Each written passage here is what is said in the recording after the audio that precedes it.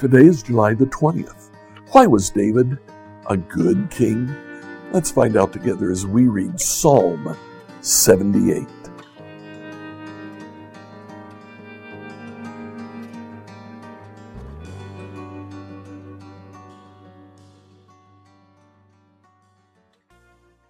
Reading through Book 3 of Psalms, we come to Psalm 78, a long psalm. It consists of 72 verses. It is still a psalm of Asaph, written apparently after David had become king. And we'll find out why we know that when we come to the end of the psalm. So in the psalm, the Lord starts by saying, "Let me speak to you in a parable." But he doesn't use a parable in the same way that Jesus used parables. Instead, he talks about Israel's history. And he mentions in Israel's history two elements: the faithfulness of God and the unfaithfulness of Israel. First of all, he mentions the faithfulness of God. Look what he says in verses 13. He says he divided the sea and he led Israel through, making the waters stand up like walls. In the daytime, he led them like a cloud. At night, by a pillar of fire. He split open rocks in the wilderness to give them water as from a gushing spring. God was with Israel as they left Egypt. In verse 24, he rained down manna for them to eat. He gave them bread from heaven. And as if that wasn't enough, in verse 27, he rained down meat as thick as dust, birds as plentiful as the sand on the seashore. He not only provided them with food, he also protected them. Verses 42 and 43, they didn't remember his power, how he rescued them from their enemies. They didn't remember his miraculous signs in Egypt, his wonders on the plain of Zoan. He turned their river to blood. And he goes on and he talks about some of the plagues of Egypt that we see there.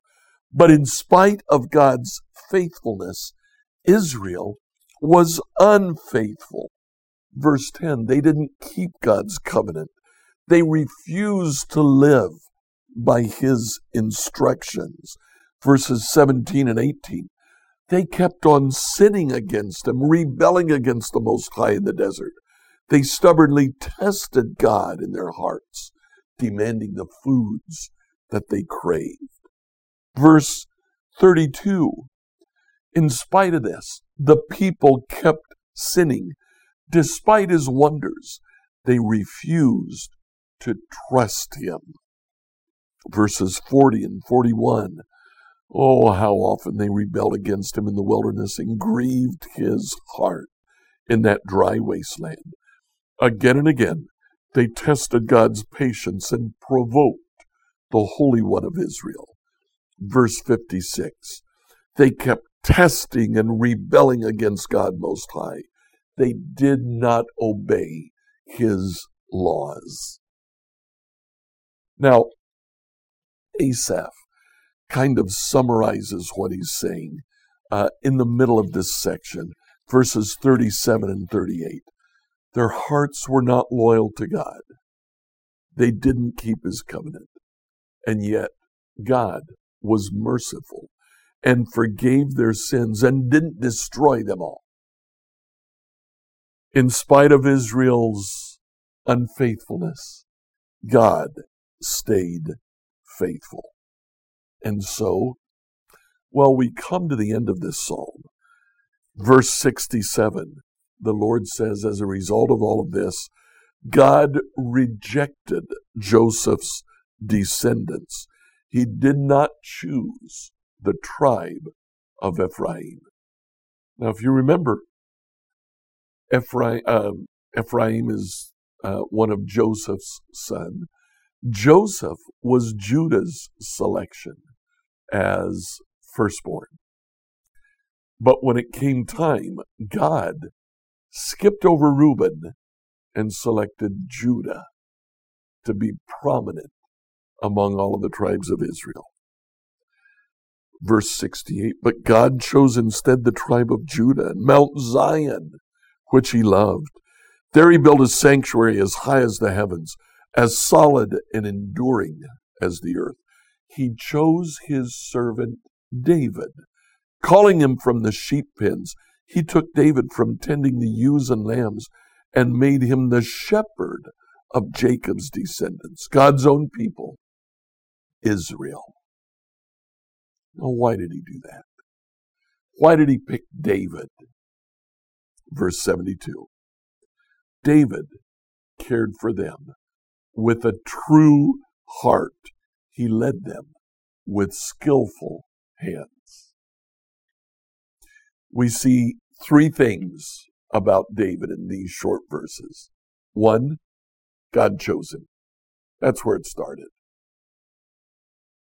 3, he had skill in leading. He was a skillful warrior. He was a skillful king. But 2, right in the middle, he cared for them with a true heart. David made a lot of mistakes. The book of 2 Samuel tells us about all of the mistakes that David made. And there were a lot. He actually ended up dividing the kingdom or setting the stage for a divided kingdom.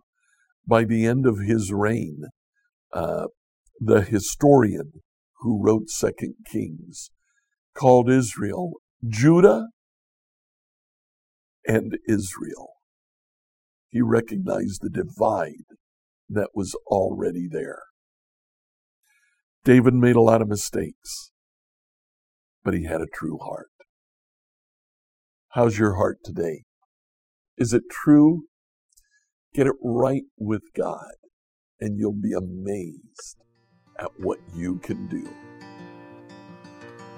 Like, follow, and subscribe to this devotional on whatever platform you use to listen to it. Tomorrow, we'll answer the question, why was Stephen martyred?